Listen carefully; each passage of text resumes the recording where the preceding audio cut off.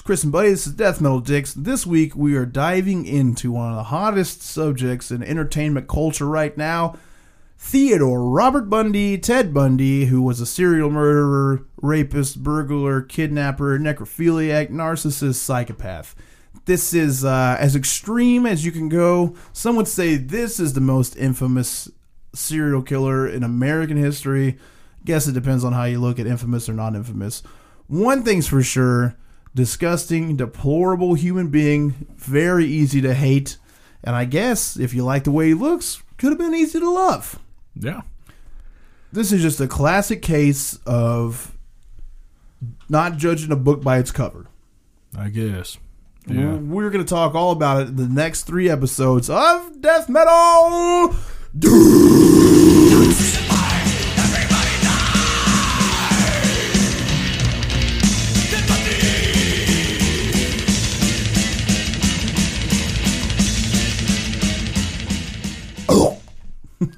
Yeah. Felt like a good one. Yo, Ted Bundy. It's hot right now. I looked at a Vice thing a second ago that said you got to stop talking about Ted Bundy. He's a narcissistic asshole, and this is what he wanted. I mean, meanwhile, you're posting a Vice article about Ted Bundy. Yeah. However, I didn't know that shit was coming out on Netflix this week. It just so happened to coincide. I mean, if you listen to the podcast, you heard us 4 weeks ago say, like, yo, this is what we're about to do. And then there's also the movie coming out with Zac Efron and James Hetfield, which looks badass. Yeah. So, look, here's how I feel about serial killers, and especially since it's something that we do, or murderers or terrible crimes, and talking about them. Does it give them the attention that they wanted? Well, it's a fair point. Perhaps it does. Uh-huh. The thing about Ted Bundy, for instance, though, is that he was not proud of what he did. He didn't like people talking about it. Yeah. At the end, I mean, he wanted to. He liked being in the media. Uh-huh. He liked the attention, but not for this. He never, ever admitted to any of the crimes. Mm-hmm. If you've watched and I also thought that the Ted Bundy tapes on Netflix did a great job. Yeah, you know, I don't like most true crime documentaries. In fact, that's a lot of the reason why we started doing this, is just because, like, the serious, droll overtones and the way that they portray certain things that leave, like, up in the air. Like, is this a good person, or just something went wrong in their life, or is it the pure incarnation of evil? Like, I'm sick of that shit. So this is a lot of the reason why we did our own thing. But I thought this one was really good. They've hammered it home that Ted Bundy is like a classic narcissist. His entire life, he lied, cheated, snuck through the system, made himself look a certain way from a young age all the way to the end. Uh-huh. And, you know, one of the cool things to see is I had his biography. You know, my big peek into serial killers was I was talking to Andy, who helps us out with the research this last week. I had a teacher in high school who was like a punk dude that he was in a bunch of like local bands and shit. And he had like Carl Panzram tattoo. Whoa. Yeah. And I didn't know who it was, but he gave me the Panzram book, which is Murderer, Journal of a Killer, I think it's called. Mm-hmm. And that's the first one I read, and that's by far the best. And you could tell a lot of things are over exaggerated because it's like in Carl Panzram's own words. Well, he's a narcissist. And yeah, he's a narcissist, dude. But you know, similarities between Panzram and Bundy are pretty well there. Except for like Panzram is like out in the open about the terrible things that he does. Yeah. Bundy tries to cloak it in and make it seem like it's this conspiracy against him. But where they do have common lines at is that they've gone so far off into their own world. The horrible things that they're doing are not wrong to them. And that's the thing with Ted Bundy before we get into... I mean, we're going to... You know, the first episode, we're basically going to go through what got him to this point. The second episode, we'll go through the brunt of the murders. And the third episode, we'll go through the legality of it all, which is absolutely insane because, you know, Ted Bundy represented himself. He had some of the most outrageous outbursts in courts that you've ever seen in your life. It's exciting from top to bottom, and I'm always fascinated to see where people got started. And really with Ted Bundy, he doesn't have a lot of the... Like, Panzram had a horrible fucking life. Yeah. Abused, beaten, you got to assume also with Bundy that something had to have happened somewhere. But on paper, and in his own words, which he's, again, a well-documented fucking liar, didn't really have that much trauma in his life to get him going. But the point being of the Panzerman Bundy comparison that I wanted to get to is Panzerman was off in his own world. And he knew that killing people was wrong, but he had it all justified out in his own mind, that he had his own code of morals, his own set way of living that he stuck to. So if he was living by the code that he had made for himself, he wasn't breaking his own law. Therefore, no matter what, if he was doing what he wanted to do by his code, he was in the right. Now, Ted Bundy was so gone into his own world that he didn't even register the things that he was doing as him doing them. So when he did go and talk about the murders, he did it all in third person. Mm-hmm. He never one time to anyone, media, family, police officers, lawyers, confidants, anyone ever say, I did this. I think a lot of that was I don't know if he necessarily felt guilty about it. I think the compulsion to kill, he was definitely a sex addict.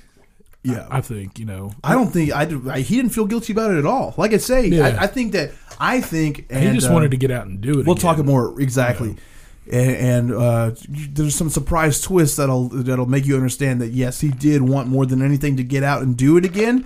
But I think that he was completely 100% detached from the crimes, and he didn't ever tell his mom.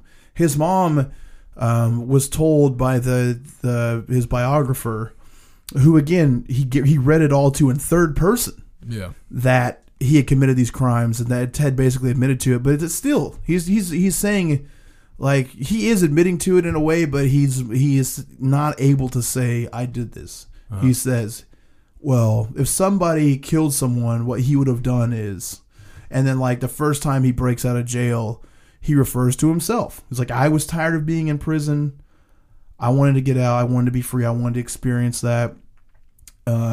And then when he goes back into any crimes, it's back to he. Yeah. He would have done this. This is how he did it.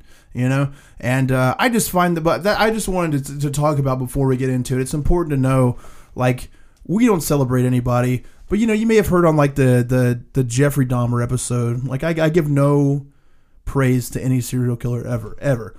But in like the Dahmer episode, you don't feel bad for him considering the crimes, but you can understand with like a Jeffrey Dahmer that he didn't know what was going on. He was so far out in his mind, again, like these guys, but just on a whole other spectrum of this is my life, this is what I do, this is regular, and nobody caught him. He basically felt like he had superpowers, which I think that Ted Bundy feels the same way, because he got away with shit for a long time, and he thought he was never going to get caught. He thought that he was better and above everything else. I absolutely fucking hate Ted Bundy because he's super smug. He reminds me of every super rich person I've ever been around, where they have like a version of themselves that to do business deals or interact with people of their same level, they create this character like an avatar that they put out in front of people. You know what I'm saying? You like if you got drunk with a super rich person, they're usually like, man, I'm so glad to turn this thing off and cut loose with you. Yeah. I can't normally be like this. I hate that type of person, and he did it to the extreme. Several times in his life, he manufactured a brand new personality to be this clean-cut, Republican, upstanding young person. Over and over again, just to make sure that he fit in with wherever he was at. It was just camouflage. Yeah. It's just what you do when you hunt. You wear camouflage. Yeah. Yeah, but I mean, even before he was committing murders or doing anything violent, he made a suit for himself to wear. He wanted to be a rich fucking politician, and he gave himself that appearance and consciously told himself, if you want to do this, you have to act this way. And I get that vibe from a lot of super rich people and a lot of salesmen, and it fucking grosses me out. I don't like that type of person, and Ted Bundy is the most of that type of person. Okay. Ted Bundy would have been, Had he not murdered and he wasn't a politician or lawyer, he would have been a multi-level marketing person. Yeah. He'd be selling you fucking life-changing diet pack subscriptions. Yeah. He's that type of evil asshole. You know what I mean? So we could just start looking at the top of his life. He was born Theodore Robert Cowell in Burlington, Vermont, right Thanksgiving time, November 24th, 1946, to Eleanor Cowell. She was 22, unmarried, teenager, or I mean not teenager, but 22 is super young to have an unwed kid in the 1940s. It's not like normal life today. People judge your character like, oh, you're having out of wedlock sexual relations, you're going out on the town and partying. She's a freak. You're going to hell. You're an abomination of God. So people look down on that. So like so many of young people in that age that had a kid out of marriage, they got sent to unwed mother's home, which kept them out of the public eye. So their parents could just say something like, oh, they're sick with this. You don't see him for a long time. They go through their pregnancy and have the child there. His father, the mother believes, was a salesman, an Air Force veteran, quite a bit older than her, named Lloyd Marshall. That's whose name is on the birth certificate, but later Louise said it was a sailor with the same last name out of Worthington, the last name of Worthington. So, if you're just wilding out, I guess that's like a military port. So hard to know, but this would greatly affect Ted in the future, with not knowing who his dad is. Which his dad was the guy that invented Worthington's Originals. It's not even the same. It's not even close to the same name. Worthington? Yeah. And Werther's. Is it Werther's? I thought it was Worthington's. Whatever. No. Werther's Originals. It's a knockoff caramel candy. Yeah. Oh, the Worthington brand is just a different version of it? I don't know. Yeah. So a lot of people that knew Ted closely after his adoption kind of figure that Louise had a they know that Louise had a violent father. Apparently she was beaten and abused by him, like, on record, but again, in the 1940s, that's not the type of thing that it would be today. So there's no, like, super proper record of it. It's just, family person to the person that he was a violent father, most likely molested her. His name was Samuel Cowell. There's no proof of maternal evidence, but, when that type of abuse happened back then, like we talked about with Eileen Wuornos, quite possibly impregnated by a family member, sent away to deal with it, so nobody really knows the exact origins. Eleanor's family, of course, in that time, super religious. Eleanor's family, super religious. They hate that she was pregnant because no matter what the case was, it just shows something bad happened in the family. You don't want that type of embarrassment going on, like we've been talking about. He was raised the adopted son of his grandparents, and they told him that his mother was his sister, which I guess is easier to do because she's young. Bundy, again, you're just half right.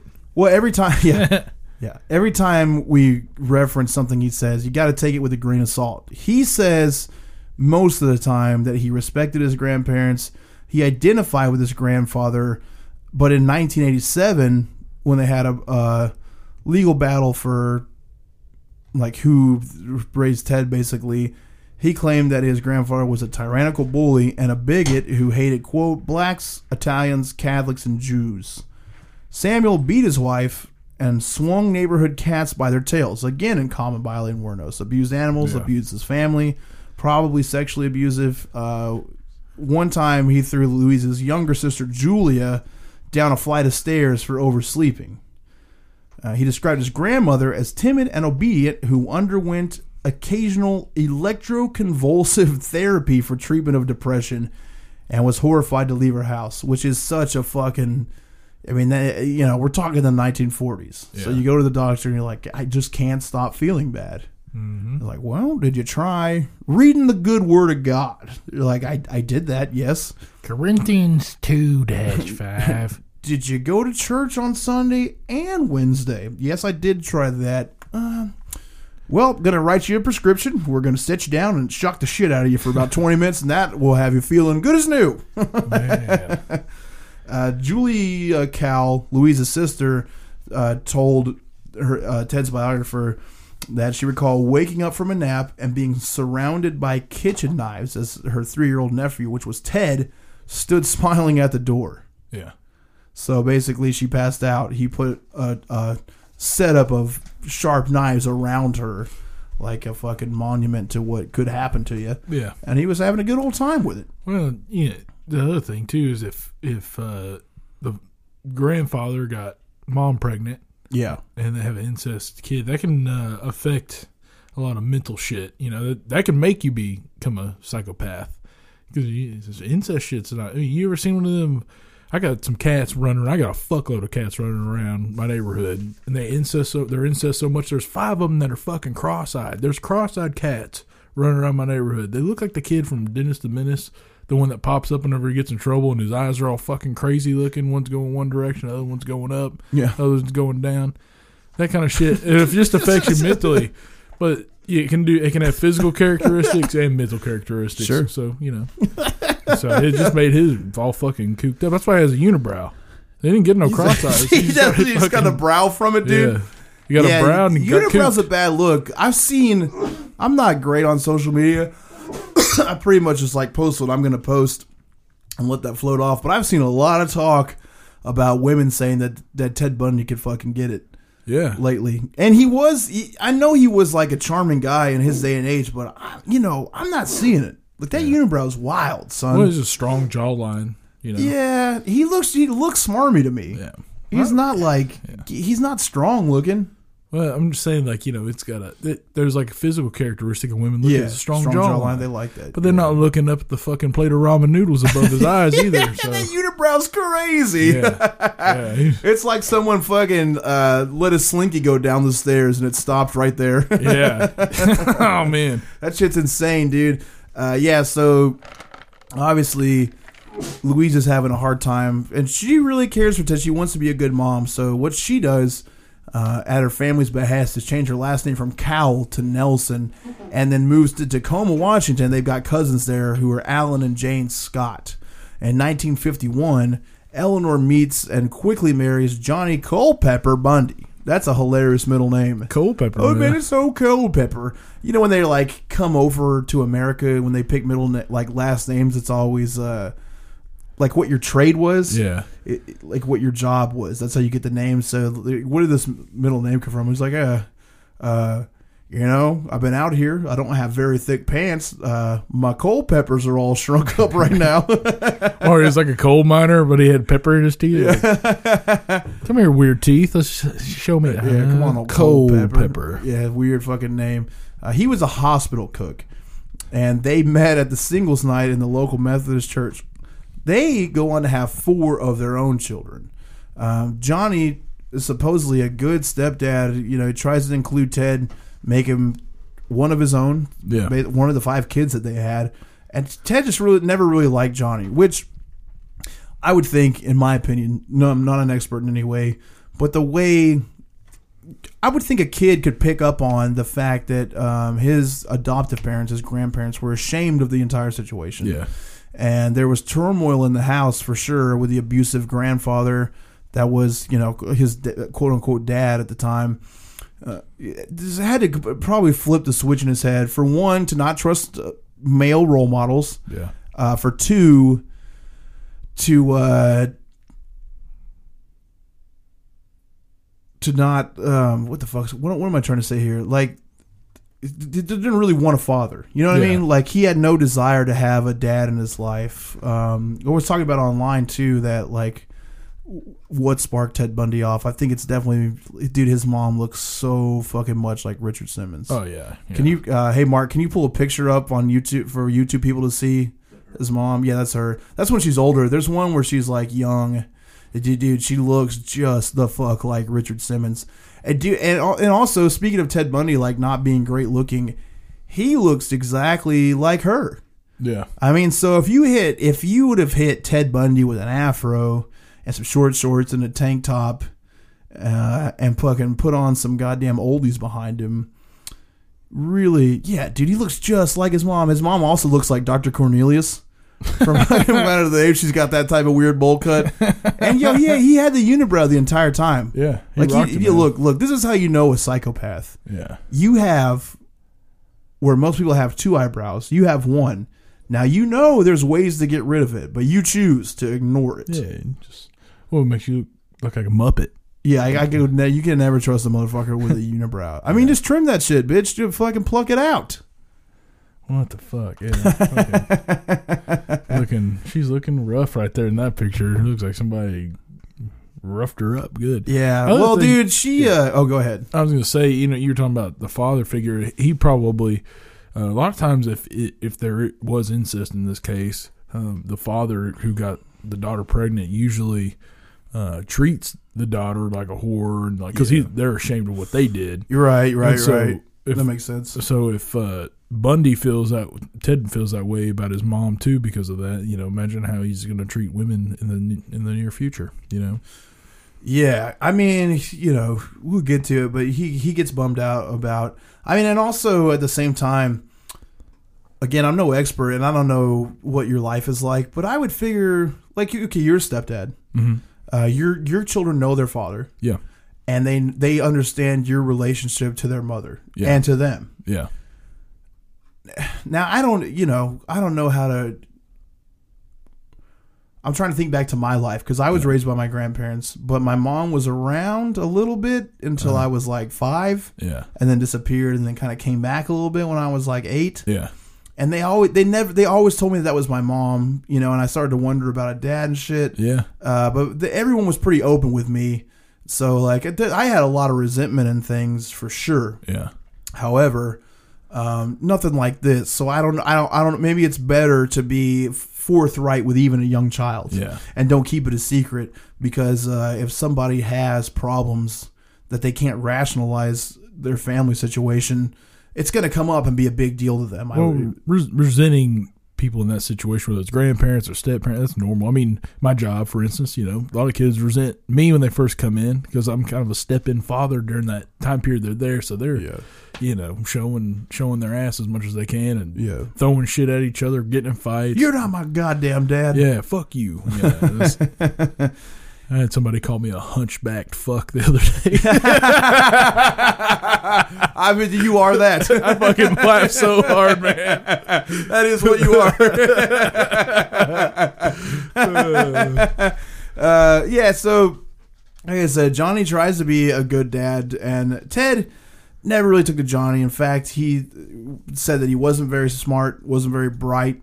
He didn't make much money. So he didn't like that about him. He never liked that. He thought that he had a meek job. He really wanted him to go out in the world and try to do more. You know what I mean? And the guy never really did. And some people are just happy with what they do. They don't need an extra cause. Like, the guy was a family man. Bundy says that during his childhood he felt lonely. And again, he's back and forth on shit. So one of the first interviews that he gave, he roamed the neighborhood as a loner. He would look through everyone's trash can for pictures of naked women. Any pornography he could find, he would take. And then later, he says, as he got older, that pursued into an interest in pulp magazines like crime novels, detective magazines, and any documentary he could find about sexual violence, especially if he could find a projector movie for like a school or some shit with dead or maimed bodies. He loved that. The first biographer, the original biography that I read was written by Anne Rule. That was the first person, because he knew her, that he gave a full scope interview to. He claimed that he never liked detective magazines when he was talking to her, and he would get upset that anyone would enjoy something like that. Yeah. That if they liked true crime, they'd be an animal. Because he had periods when he was in lockup that he was really on his fucking high horse, and he was a definite Republican conservative. He didn't like in the 60s, he hated the free love movement, and people protesting the war. He thought that they should all be at work, pursuing their own lives, getting their shit together. So he's always had that type of, which is so feel like he needs, they're willfully breaking the law, which is hilarious to hear from someone that broke the law in the most heinous ways possible. Well, and the thing is a lot of those super tight ass Republicans are fucking freaks, man. Oh yeah, it's always to hide something. Yeah. Look, anytime somebody overcompensates for anything, they're always trying to hide something. And I'm not saying all Republicans are like that, but the No. ones that are like over the top. Well, with it, yeah, that's exactly. I it's mean, fucking- yeah, I was driving that home. Like anytime someone's got a way extreme way of being, they want to be something to get away. Like me, for instance. I started getting tattoos when I was super young, just to because I had like a real shitty home situation. Yeah. And it just felt like I'll look like a fucking adult who's beyond childhood and like a more inflated sense of fucking grown man behind it. You know what I'm saying? Mm-hmm. Like when I was getting them, it wasn't a decision that I made, but it's easy to look back and know where I was mentally and be like, yeah, that's definitely why I started doing just to be a fucking grown ass man. And did a lot of dumb shit based on that. So, anyone that can look back at mistakes they made and crazy shit they did and pinpoint it, you're better off to just deal with it like that as opposed to being like Ted and try to swiggle and swaggle. Then that's a lot of why he got detached from reality. I mean, a lot of what he goes back and says in biographies, I think, is that he felt shame at the time for doing shit like looking at porn, looking at crime magazines, looking at any fucking beat up body that he could, like actively searching for that. Yeah. I bet he felt a lot of shame for it at the time. And also when he got older and was trying to mold himself into this conservative character, he knew that was not something that fit into that image. So he detached himself from that. Yeah. And that's where I think the split started to happen. Well, you look at a porn addiction, for instance. A lot of people that are addicted to porn, they have I don't understand that. What's addicted to porn? Ted Bundy. His unreal expectation of what women could do for pleasure and things like that, and what they could take, and they could take a beating, and they could do all this shit. And he has to separate that. A lot of people, when they have to hide it from their wives, their wives don't know they're looking at porn until they get busted for it, and then they're like, oh shit, like. I didn't know you had this kind of a problem. This is what you expect me to do? That's why their sex life starts to fall apart. And they can't have any real, meaningful relationships when it comes to sex or anything like that. So, well, he was never going to find anybody. But his was a way deep, darker fucking problem. Yeah, this shit's bananas. Well, a lot of it. He also tried to, also could never accept blame for anything that he did, and would later, which we'll get to again in part 3. He would later try to blame the entire thing on porn, which is fucking ridiculous. You know what I mean? So that plays into a lot of the porn thing with Ted Bundy. But yeah, I think he just felt shame over what he was doing at the time. He was like a peeping Tom. And also everyone around him that knew him as a child, he was great at stealing shit because he didn't feel guilt and remorse over it. So if he stole some shit and then got confronted about it, he didn't have any fear. So when someone asked him if he stole it, he could bold-faced tell people no at a young age and get away with it. Yeah. That's, if you catch your kid in some shit right now, and they're like 6, 7 years old, and you confront them on it, they'll buckle right away. You can tell right away that they're fucking trying to hide something. But he didn't have that. Which that's just his mental state. And so he was great at stealing shit. He did it all the fucking time. He caused problems for people. Another thing, he in his biographies and when he talks about himself in court, to tell people that he was like a real well-liked kid, which is kind of true because he's great at manipulating people. He had a lot of friends. He could tell people that he was an athlete. He played on the football team. He played sports. That's not true at all. Mm-hmm. He was a weak weasel. He lied. He played with his friends. He had a lot of friends, but they were all manipulative relationships. You know what I mean? Yeah, things he can get from other people. Yeah, because he would go on to say he didn't, when he was a kid and trying to make friends, he would say, even though he had several friends, he would tell biographers and police officers that he was a loner as an adolescent because he didn't understand interpersonal relationships, which is that's psychopath shit. Yeah. He didn't know what made people want to be friends or what made someone a friend. He knew that in order to be a regular person, you had to have friends. Yeah. So he would have relationships with people that were completely inauthentic just to have the relationship, but not give anything back to it. So he was well liked though, because again, he was manipulative. He definitely is a big fucking pool of charisma. Yeah. Like that guy would have been a killer fucking salesman. You know what I'm saying? And like a lot of sociopaths and psychopaths, they look for people they can control. It's all about control for them. Right. The break from reality, that we're discussing is that he sees everybody as lesser beings and he can control them. That's why he's trying to do all the shit he's doing. You know, it's all to benefit him, even if it's a minor thing, whether it's to fucking get some Legos or to kill some lady and cut her vagina off. I don't fucking know. But, you know, just some weird shit like that. Yeah, the only sport, I mean, if you whatever you would classify it as, that he actually was involved with for any length of time. Not football, but he liked to downhill ski, which was expensive. And like we were saying, this wasn't a wealthy family. Now, his grandparents had money. Like he had a very comfortable life.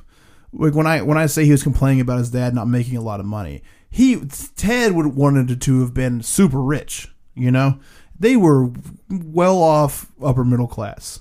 They weren't struggling in any way. He could basically do whatever. But downhill skiing, super expensive hobby. You know, you had to buy a pass to get on the mountain. You had to buy 4 lift tickets to ride up the mountain, and the equipment's expensive, but not for Ted, because not only did he steal everyone's equipment that he was around, little pieces here and there, pieced all of his stuff together. You know, if he got a set of skis, someone's like, those look just like the skis that I had. Be like, well, yeah, they're the same ones. I liked them and I bought them here. You know, just flat out lie to people's faces and get whatever he wanted. But he was also forging lift tickets, which for a teenager is pretty fucking high level. Yeah. Doing a great job. So good that he could always get on the lifts. And he told his friends about it, showed them how to do it. And most of the time they would get too nervous to follow through. But everyone knew that he was doing it. He bragged about it all the time. He got arrested 2 times in high school under suspicion of burglary, which means entering a property and taking something, and auto theft. Neither of them stick. The auto theft charge he got convicted of, but they were both expunged when he turned 18. Yeah. And he never admitted to either one of them, too. He went through the full trial, served whatever community service they gave him. Never one time said, I did this, I'm sorry about it. Always stuck to nope, didn't do anything. He graduated high school in 1965, which is when he went to the University of Puget Sound before transferring to the University of Washington in 1966, where he studied Chinese, Mandarin. Now, an important thing to say on this first episode, too, is we're not getting into the murders at all right now. Mm-hmm. So the second episode, the timeline will coincide of what's going on now. But I always think it's hard to digest. Here's what Ted's got going on, and then here's the details of this murder. Yeah. So we're going to get through where Ted was at mentally, and then we'll go back and dissect the murders in the second episode. So he's at the University of Washington in 1966 studying Chinese. Drops out in 1967 because he became romantically involved with Stephanie Brooks. And then in 1968, he just works minimum wage jobs, which he can't ever hold down for very long because he thinks he knows better than everybody else. Mm-hmm. You know, this is the type of person that you hate to be around. Yeah. You've been doing this job for years, but he comes along and thinks he's smarter than you, better than you, knows what he's doing. And then he volunteered. This is right when he put on his conservative character. And it's the thing with Stephanie is that he wasn't a good boyfriend at all, but he was still completely obsessed with her. Like, he wanted to be around her all the time, but, you know, which would be flattering to a young girl. Mm-hmm. Like, that seems like good attention, but he was just a shithead. Yeah. So it's like a conflicted series in relationships. Is when I first met my fucking wife, I was bouncing and working at a dentist's office. Yeah. And I wanted to not go to work at the dentist's office because I wanted to bounce and then fucking stay up and bone all night. Yeah. And not go to work. And I was like, yeah, fuck this job. Like, everyone's done stuff like that, I assume. Yeah. And I am crazy. I got no problem admitting that. Like, I'm extreme about everything. Yeah. So that type of thing is not abnormal for me, who's fucking impulsive and a fucking animal. Mm. So, but like Ted Bundy, you know, he basically drops out of college to be with her. Yeah. Which isn't what she wants at all. And so, you know, obviously that's going to fucking be a big factor because this is one of his youngest, like, real relationships where things are starting to formulate in his mind. He's becoming who he is as a person. Mm. And that's when he digs really deep into the conservative personality. So he decides that he's a total Republican. Again, this is 1968. This is when Vietnam's going on, and you have all the what we would call hippies, the counterculture protesting Vietnam. He again hates that. That's what I was saying. It's funny because he complains about them being troublemakers and how they go out and willfully break the law with vandalism, curfew, loitering. Mm-hmm. Those are all so insignificant compared to necrophilia, murder. You know, that just shows how far away he is. Even after he's on death row and he's talking about this, he still has a hate for the counterculture of the day. Well, the multi levels of psychopathy. At young ages, usually I think between 4 and to 16 years old, 17 years old, they would diagnose you with.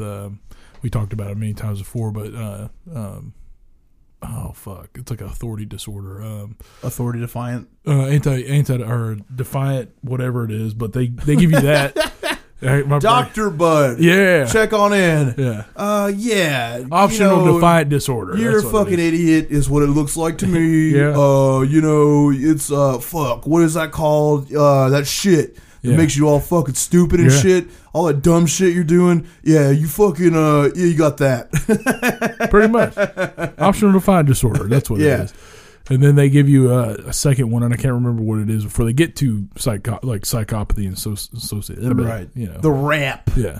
But they didn't know how to do that. Sure. So Bundy was a prime example because he was in the eye, and that's how they were able to study people like him. Yeah, and he's gone through no therapy. Yeah. Not speaking to any mental health professionals. Because that's for pussies. That's what that shit was like back then. Yeah, and he is the type of guy, again, that just makes himself fake masculine. This is what I think of. I think of this shit all the time when, first of all, again, out of the social media loop, I'm out of the entire loop for the entire world. But when I hear toxic masculinity, I don't know what that actually is. I was talking about it a while back ago on fucking Facebook, and it got all long and shit. But like, I consider myself hyper masculine. Yeah. I mean, I lift weights every day. Yeah. I've had MMA fights. Mm-hmm. I bounced, drink. I got 2 kids. Like, I do manly ass shit. Manly as defined by culture, right? What toxic masculinity seems like to me is when people try to fake it. Yeah. When they over emulate themselves to be super masculine. Like, the shit that I do is only ever things that I'm interested in, or just the way my mind works. And the shit that other people do, like if they overbear themselves to make themselves look like a super manly guy, which is, again, the idea of manly is fucking stupid. It's just that, like, you try to be this character. You try to overcompensate for the way you actually are. The way that you come off as like a pussy hound when you're not, like, no one wants to fuck you because you're a weird bitch.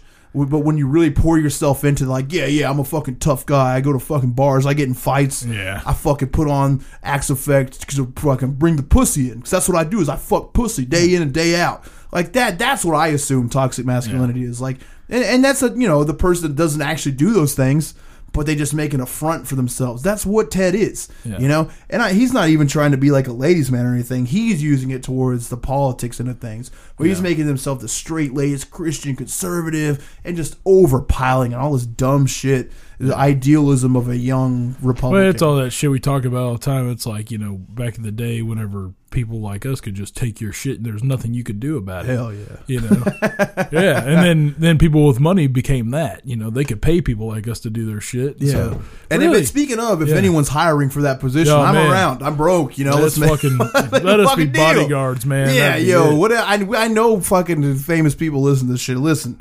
You reach a certain level, and you got disposable income, and you're feeling weird about people around you. Man, call me up. You need some motherfuckers that are hard to kill. We got you. Yeah. You'd have to shoot me 3 times, I'm pretty sure. Oh, yeah. I'm going to keep coming till you take me away, man. To a special place. But I'll keep you safe. You know what I mean? Yeah. I get shot once, I still cover your body up. Yeah, man. We're like fucking dogs, man. If you're our owner, man, we'll fight to the death for you. But yeah, look at how we think. This is just the way it works. Yeah. And if this is an act, you look gross doing it. Yeah. That's a funny full circle point. But yeah, so just going back to Ted's young life in this relationship. So he does this weird shit where he volunteers at Nelson Rockefeller of Rockefeller fame. Hey, Mark, can you pull up a picture of Nelson Rockefeller? Because he looks the most conservative Republican. This is for YouTube, so if you want to see this shit, just pop on YouTube. Man, this dude is like the most. If you pulled up a Norman Rockwell painting of a 1960s fucking football coach, is what this guy looks like. He just a super staunch Republican candidate, which was going against like the status quo of hippies. You know, he was a get back. He was like the original Make America Great Again type of guy. Not the original, but he was like, y'all remember the 50s when shit was great and we didn't have all these queers out here with their long hair and dirty asses making noise. He was just like that type of fucking smug. You know what? America was good when it was all straight whites. That's when it was nice, but not actually saying it. You know what I mean? Yeah. Like that's who he was. And Ted Bundy got swept in that. He went and volunteered, and then because he's a psychopath, he of course excels at it. He just picked team captains, but they're all men, not women. Yeah. We want strong teams. Yeah. So what happens when you? What happens with psychopaths is if this is your first time listening, we talked about it before. What happens with them is that whatever they do, they're great at it. Mm-hmm. Serial murder, the best. But if that's applied, if that energy is applied to something else, then they're the best at that because they don't have any regard for anyone else. You know, it's like if you have a job and the path to the top of your job is long if you do honest work. If you're a good person and show up for work on time and do the best job that you can for them, and you don't ever brag about yourself, you don't ever step on anyone's toes, you may get a good job in the future that you can feel great about. But if you don't want to wait around and fucking get paid bullshit in the meantimes in the trenches, then you shit on people. You lie about your coworkers. You'll step on anybody to get to the top.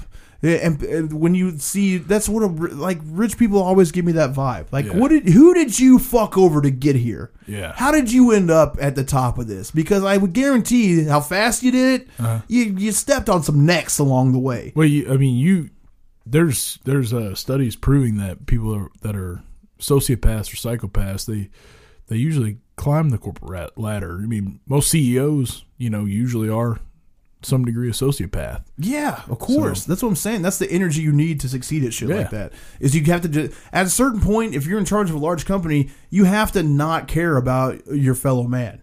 You look at him as like lesser than you, or you get that sense like, well, I'm making this decision for the greater good. Sure, 30 people might go hungry, but a couple of them are going to do great, and that's for the future. The person you work with, you're about to fuck over. They think that you're their friend. Yeah, of course.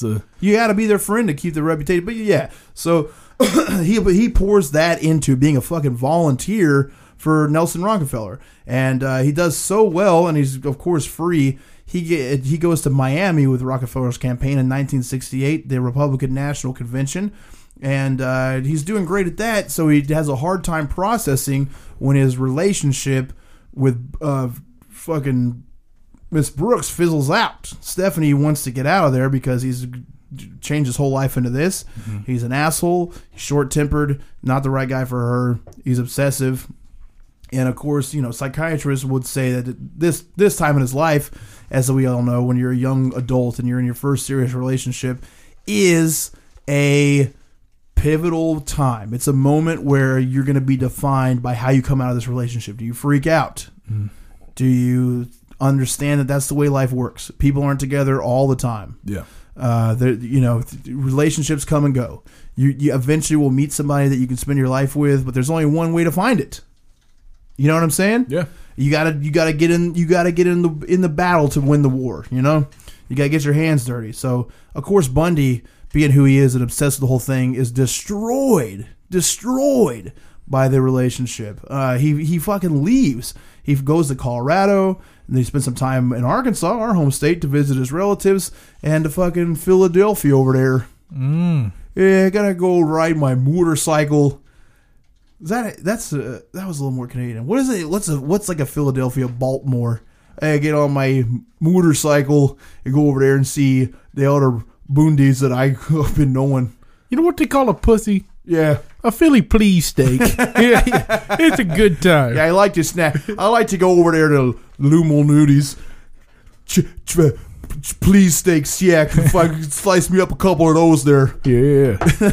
So, to finally settle into something else, he ends up enrolling into Temple University, which, big surprise, that only works out for a semester. He has a complete meltdown because he has to visit the Office of Birth Records in nearby Burlington to get the documents to Temple University, and that's when he finds out in his 20s, after going through a traumatic break, it's traumatic for him, going through a traumatic breakup, he finds out that his grandfather was his legal guardian. He finds out that he doesn't know who his dad is for sure. He sees his name on his birth certificate. Now he's got a lot of questions for his mom.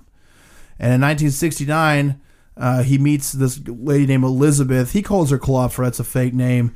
And then when they ask Bundy to go back, he's like, Meg Anders, Beth Archer, Liz Kendall. It's one of them. So, again, somebody that he's completely obsessed with, but kid doesn't even come up with their full name. Yeah. And calls her several different names throughout all his interviews. Now, this shit's scary because she's a divorcee for Ogden, Utah. She's a secretary at the University of Washington School of Medicine. She's got a child. Yeah. And Ted Bundy's around. And she even said, hey, Ted was good with her. He liked her. He, played with her, made her feel included. No complaints about the way Ted was with the child, but he was starting to become really abusive, having violent sex with her and just wanting things that, okay, so I was saying that I don't understand porn addiction. I didn't grow up in the 60s. I don't know shit about it. This is all my perception. But in days gone by, I feel like today, because we've had so much access to just picking up our porn and seeing whatever type of weird fucking you want for free, that people fuck crazier now. Oh, yeah. Like, people are just, so I can remember the first time that I licked someone's asshole, for example. They were fucking mortified by that. Yeah. They were like, what are you doing? It's like, eating your ass. And they were like, don't do that. It's like, why? I thought you would like it. They're like, no, I shit from there. You know what I mean? Yeah. And it's like, there's songs on the radio about eating ass now. Yeah. It's sort of regular shit. So I would imagine going back to like the 1960s. I mean, we're at the 70s now, but I got a feeling that no one's into doing a fucking mock rape. No. You know what I'm saying? Yeah. Like, that doesn't seem like... I don't know, man. I mean... Okay, but they might be into it. But I got a feeling that again, she's a divorcee. She's got a child. So she was married young and early. I don't feel like... I don't know much about this lady. But I assume, being in Utah and married, that nobody introduced her to the idea of rape role play. No. Or sadomasochism. Well, she could have been looked down for being a single mother too, and there's a guy that's just being nice to her kid. And for him, it's probably not hard to be nice to a kid because... let me say this. She was beautiful. Yeah. Hey, Mark, for YouTube, would you pull up a picture of her? Look up Elizabeth Klopfer. I've got a feeling it's last name is Kloepfer.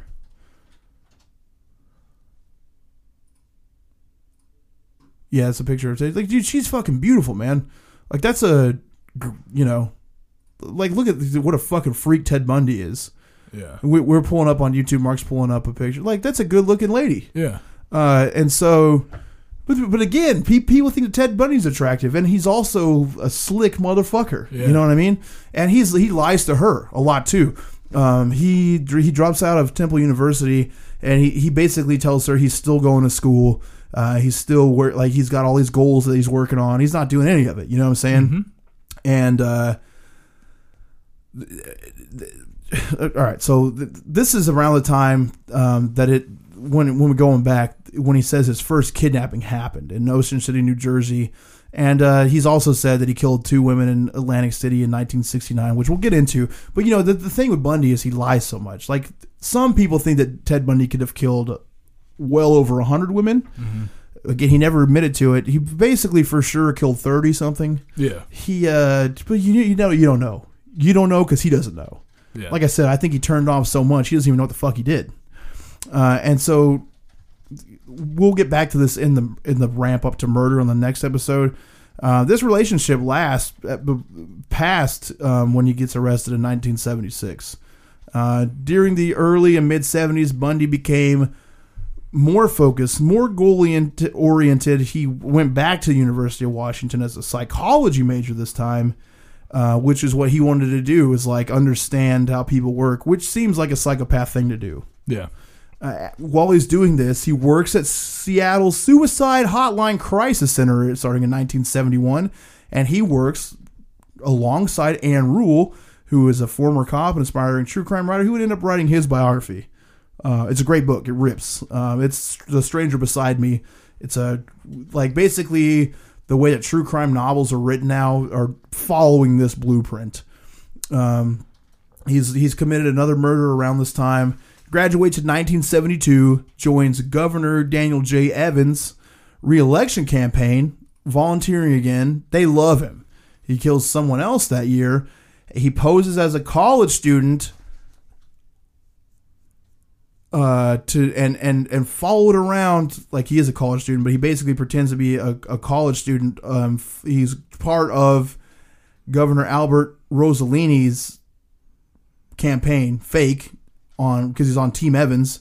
Rossellini is his running mate. He pretends to be on the other team to shadow the guy to give information back to Evans. And he recorded and practiced speeches for Evans' team to analyze and combat. So he was a fucking volunteer going to these links to find out about Rossellini's speeches, to feed them back to Evans, so that he could be, and they loved it. They loved it. They're like, yo, you're the fucking man, dude. Like, now we know what he's going to say. We know how to destroy his speeches. They love that shit. After his work on that, he's hired by Ross Davis, who is the chairman of the Washington State Republican Party. Now, he says about Ted Bundy, smart, aggressive, and a believer in the system. Yeah. That's the system. Yeah. Cheating. Yeah. And that's that. They love it. Yeah. Early 1973, Bundy applies and gets accepted into the University of Utah despite having an average LSAT, which is law school admissions test scores. He commits another murder this year. So, I mean, he's basically up to 5 murders at this point. Evan Davis gives him a big recommendation, of course, and some of his former professors get him in. I mean, look, he's tied in with the chairman of the Washington State Republican Party, who says he's fucking awesome. So he's able to sneak in law school because of that. 1973, he takes a trip to California for official Republican business. He runs into Stephanie Brooks out there. Starts fiddling her fucking cat tree again. God. And she sees him out here as a law school student. He's turned his life around. He's committed to something. He's clean. He's, again, great guy. He's totally changed his life around. Look, it's the same guy. That's just sociopath shit. Yep. He's able to convince somebody who knew him probably better than anybody else at that time that he's a completely different person. Because he was. Mm-hmm. Because he was. Bundy does pretty good in law school, well enough to matriculate, which is like if you want to transfer because your grades are so good, you want to go to a better school, that they're going to give you like scholarship to ride on. So he goes to the University of Puget Sound in Seattle. Now he's dating Brooks again, and he's flying back and forth from Seattle to California, and they're talking about getting married to each other. The fall of 1973. And he's still, again, he's also still seeing Elizabeth Cloffer. 2 relationships. Now it takes, again, you could, like today, it would be way harder to do. Yeah. Back then, easy to go from relationship to relationship because there's no way, like, you can't follow people on social media. You don't, like, it doesn't say, oh, I'm in a relationship with this person, and they can be easily contacted by the outside world and shit. So, easier to do, but it still takes a person of a fucking certain type of mind to feel comfortable with doing things like that. 1973, he just cuts her off. Never contacts her again. No return phone calls, no return letters. A month later, Brooks gets a hold of Bundy and asks him what's going on. And then just calm and cold says, Stephanie, you have no idea what you're talking about. Hangs up on her. She never hears from him again. And what Bundy says about it is that he wanted to prove to himself that he could have married her. So the reason that he started dating her again and went to find her again is just so he could prove that when she left him, it wasn't really over. Yeah. It's over on Bundy's terms. Yep. He could have married her then if he wanted to. Yeah. But it all fell apart because Ted didn't want it to, even though she left him. He had to have that victory in his mind. He couldn't look back on that relationship and say, we went our separate ways. He looked at it as, I'm not going to lose. I'm going to win. That's the highest level besides murder and rape of psychopath shit I could ever think of. That's she's insane. Lucky. She's lucky. That for sure. If it was on her terms, he would. And he'd already killed people. Yeah. Yeah. You know what I'm saying? Oh, man. Just imagine just fucking finding out that the guy you've been fucking has been stuffing his dick in dead bodies, and then he stuffs it in your body. Fuck. Correct. That's rough. Very rough.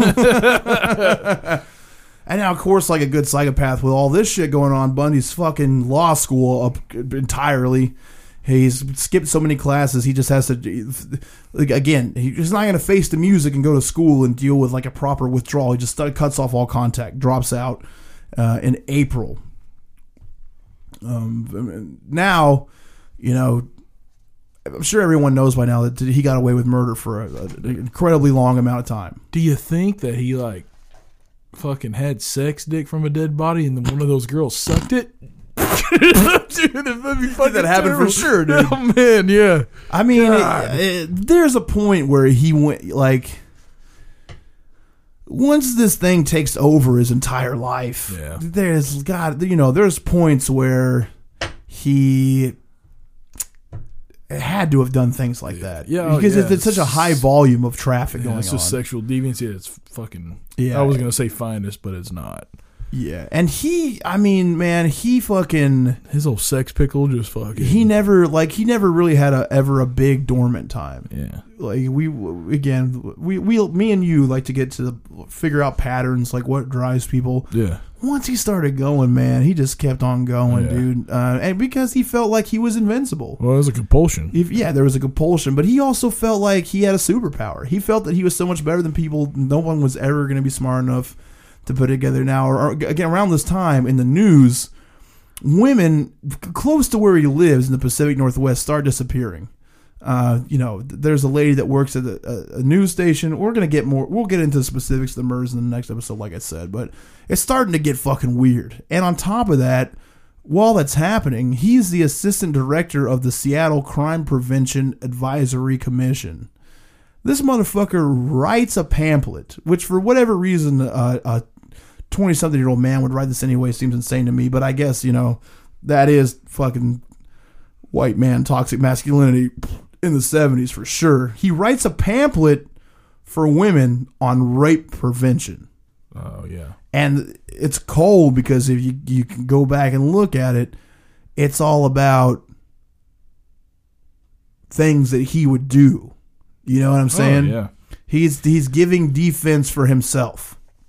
His earliest documented homicides started in 1974 when he was 27 years old. But like I was saying, speculated through, these murders did happen. He was in the area, and he doesn't ever admit to anything. He claims that he did more. He claims that he did less, but he never claims it personally. Like there's no tying him down on anything in particular. So very interesting. It makes total sense to me to just watch the ramp of where he's going right now. And like next week, we're diving head in on the murders. But this is where he is. The murders that I brought up are all speculatory, but more than likely did happen. And we'll find out why next week. And then we'll get into the meat of, like I said, he never had a cool-off period of what he did, where he went, how he did it, who he did it to, and how he got caught. Yeah, and that old fucking stinky old nasty sex dick just fucking... Necro Dick, dude? Necro Dick. Necro Sex Dick. That's a great porno grind band name. Yeah, man. Necro Sex Dick. Now, if you're new to Death Metal Dicks or you're a long-time listener, you'll find out, or you already know, that what we do is take terrible true crimes or paranormal events. We link it up with a song that we think describes the situation. This one was pretty easy. We went with... Coven. Ted Bundy. Yeah.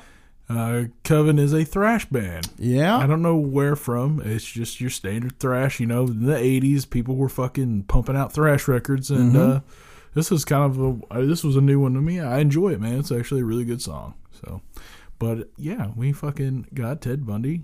Yep. Fucking slinging sex dick, and we got Coven. Sex slinging dick. Ted Bundy tunes.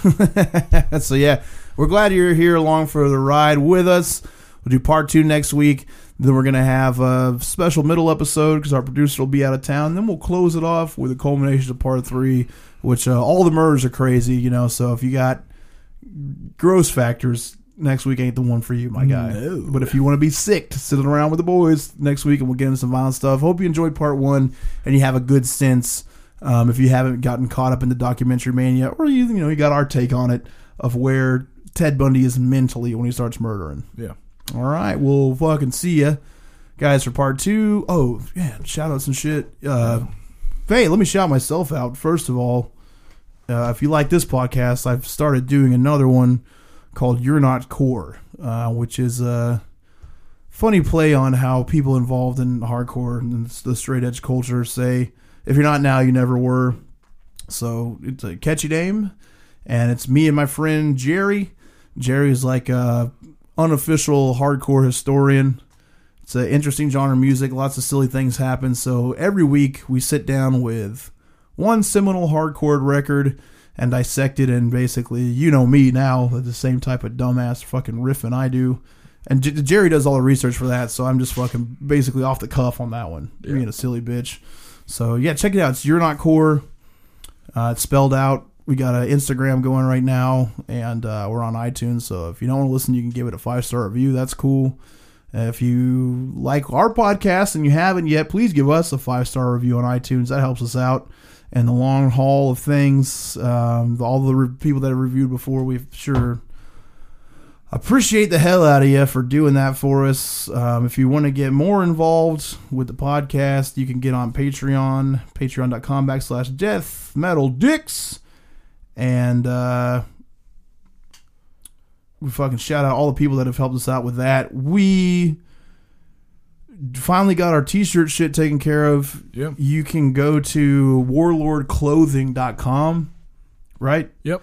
You can get a t-shirt with either of our logos on it for $13. Yeah. You can get tank tops. Yeah, I think tank tops are on the same price. You can get a fucking hoodie. And this is high quality garments. Yeah. Their shit's nice. Yeah. But yeah, you could get a hoodie for $25 with either one of our logos on it. So, I mean, girl shirts, they got it all, man. That's why we went with them. You buy it from them, they'll ship it to you. You could get, whatever size, whatever cut, whatever style of top, long sleeve, crew neck, hoodie, whatever. They got you covered at a great price. Yeah. They'll ship it out to you. If you're a patron that's been doing the fucking $20 a month, we got you taken care of. Buddy's going to reach out to you within the next week and get your size and address, and then I'll get all your shirts. I'll pay for them all. I mean, you helped us out, so we'll get them for you from Warlord, and they'll be sent to me, and I'll mail them out to you. So, we're slow going in this shit, but we're getting it done, and we love you for being a patron, whether you're doing that or not. Just being around is fucking awesome. And listen, guys, if you order a shirt from there, they're fast. Like they print the shirts, I think, as soon as you order it. Yeah, and then they send it out. I've gotten a couple shirts from them that are they're fucking badass. They're high quality for a great price. So it's the dude's in the bandphobia. So you're dealing with a similar type of person. It's a DIY business. We felt very comfortable getting involved with them because of the ethics that they have. Yeah. So we wouldn't I can't tell you how much shit we've turned down on all fronts because I don't agree with the product. And this is something that we like. So we're with them, and I'd love for you guys to get a shirt, take a fucking picture in it. Just support us. Like we got it, and we also have it to where we're not really making shit on the shirts. I mean, we just want you guys to get the clothes, and fucking, support the podcast and they look cool shit too. So, it's a win for everybody. So yeah, warlordclothing.com. Just search Death Metal Dicks. You'll find our shit there. And I'm just fucking gonna go through all the fucking patrons that have helped us out over, because it rules. Jennifer Vale, Jeffrey Ross, the Bradshaw family have been fucking awesome. Of course, Bobby Henderson around from the very get-go. All these people are old school fans. We love you guys, and thank you so much for that, as always. Sam Talent, Brian Wiley, fucking Lacey Doyle, Matt Mess, Will Claiborne, Jesse Lucian, Ash Rude, Patrick Wilding, Alejandro Palomino, Megan Beckham, Clayton Haynes, Alien Invasion Defense System. What the fuck? It's AIDS. That's cool as shit. Yeah. Emma Long, Ronald D. Squire the third. Man, fucking, I mean, we're slow as shit. We suck at everything, and you guys just like the podcast so much. You've been riding with us. Thank you a fucking ton for that. Shirts are coming, and just people believing in us gives us the fuel to keep going, and we believe in you. In our Facebook group, which is easy to join, you just get on the Facebook page, which is facebook.com/deathmetaldicks. Click on add to the group. We'll add you away.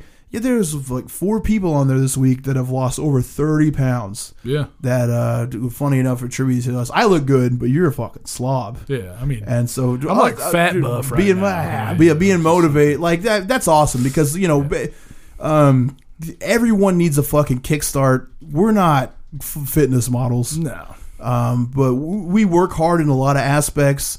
And for me personally, being physical, I wasn't fucking a combat athlete and then got burnt on it, wanted to take a break. And that ended up turning into like 3 or 4 years of just being a slob, drinking all the time, eating all the time, sitting around and jacking off, not doing anything physically. And my back hurt, my knees hurt. I was having a hard time sleeping. I felt like shit, and I needed to do something to change. And I got into lifting weights, and it's completely turned around me physically in the sense that my back doesn't fucking hurt anymore. I'm able to get good sleep at night, which that changed me mentally because getting a lot of rest just clarifies the way your brain works. I'm telling you now, like we're kind of meatheads. But nothing like the normal person who's going to tell you to work out. Like, dude, resistance training, I implore you to at least lightly get into it at some point in your life because, I mean, you slow down aging, just all the shit. Like, forget all the fucking about what you look like, your size, how you're presented. Forget all that shit. It's about overall health, man. Well, you fucking feel a million times better. I mean, I've got severe back issues, and since we've been doing lifting weights, man, it's made things way better for me. It didn't take me 30 minutes to get out of bed, and my cup size and my tits went down. And you just kind of, it gives you more of a energy boost. Like you can attack the day, just because you're like, man, later on I'm going to go hit the gym, and sometimes you don't feel like doing it. And you just go in there and you fucking do it, and then.